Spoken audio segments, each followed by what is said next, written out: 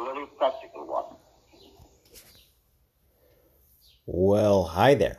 Welcome to Neville Mind Tricks, your friend in the Neville Sphere.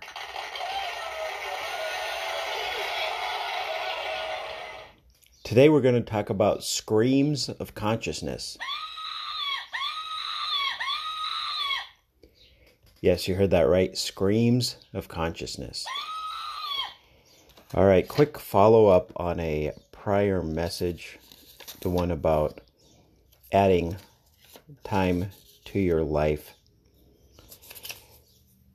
The one that, there was a Neville quote with there too. The one about all the pretentious young, too smart for their own good millennials that said Neville might have lived a little longer had he chosen a different lifestyle. So here's an example.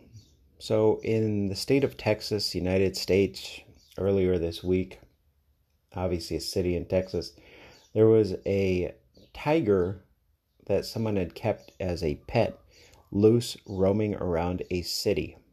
Okay, what would you think could happen to an innocent bystander that was just super healthy, in great shape, running down the street, and a tiger comes out from behind them? What do you think could happen? Hopefully nothing did, and I don't think anything did. My getting messages while I'm recording these and not really digging further into the story. But trust everybody's okay and safe. But if something like that happened, that person's level of fitness, unfortunately, didn't stand a chance.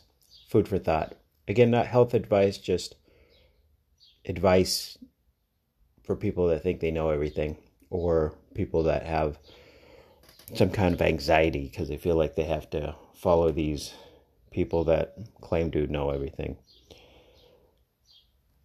All right, so back to screams of consciousness. This was, I guess people talk about this type of thing, screams of consciousness. And I just want to point out, do an illustration today.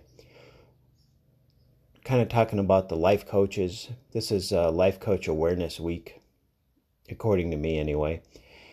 And the ones that say you only need to do this one thing, which is the SC for the Neville crowd. Oh, self-concept, that's a flavor of the month.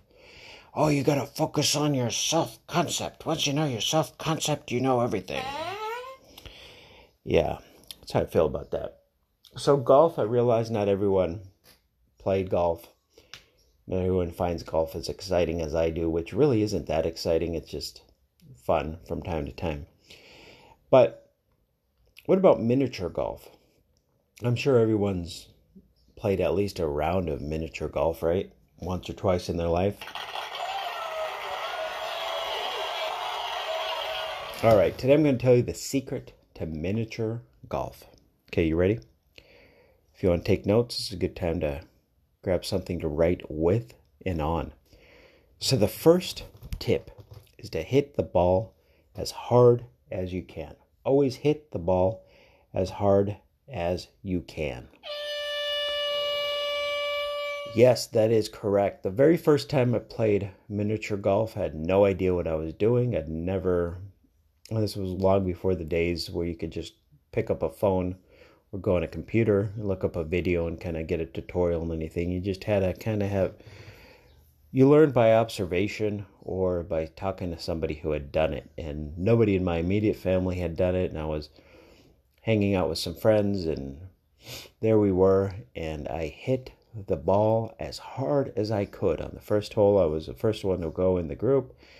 And the next thing I know, I heard something hit a car in the parking lot, and then I heard a ball bounce. Yeah, that was very... So hitting the ball as hard as you can probably isn't the best advice for miniature golf. At least always hit the ball as hard as you can, not being the best advice. All right, so here's the deal. The only thing you need to know about miniature golf. Always aim for the hole. Hey-o! I know that's really big in the SP community. Always aim for the hole. But if you play miniature golf, if you ever played miniature golf, it's not simple. It's not like being on a green in a traditional 18-hole golf course where you're a couple feet from the hole, and sure, you might have some curvature, a hill, that type of thing. And it may not be as easy as just standing there and sticking it in.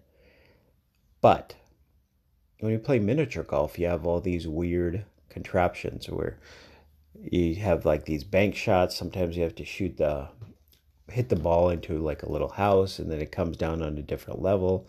All kinds of different possibilities with miniature golf. So always aiming for the hole, although it makes the SP people happy, isn't the best advice either, because sometimes it's a good trick shot or a stroke of luck, whatever it is that happened. And last but not least, this is the only thing you need to know about playing miniature golf, is to always shoot from the same stance. Always shoot from the same stance, which again is gobbledygook. I'm sure people can have rules in miniature golf. You could probably find them somewhere, and you probably find people that are really, well, this is how you play miniature golf, and this is this, and this is a penalty. But most people are just normal and just out there and having fun. So if you have a traditional stance, let's say both feet shoulder length, and standing, I don't know, say 2 feet behind the ball, and having the ball right between your legs, and whatever, that's your stance.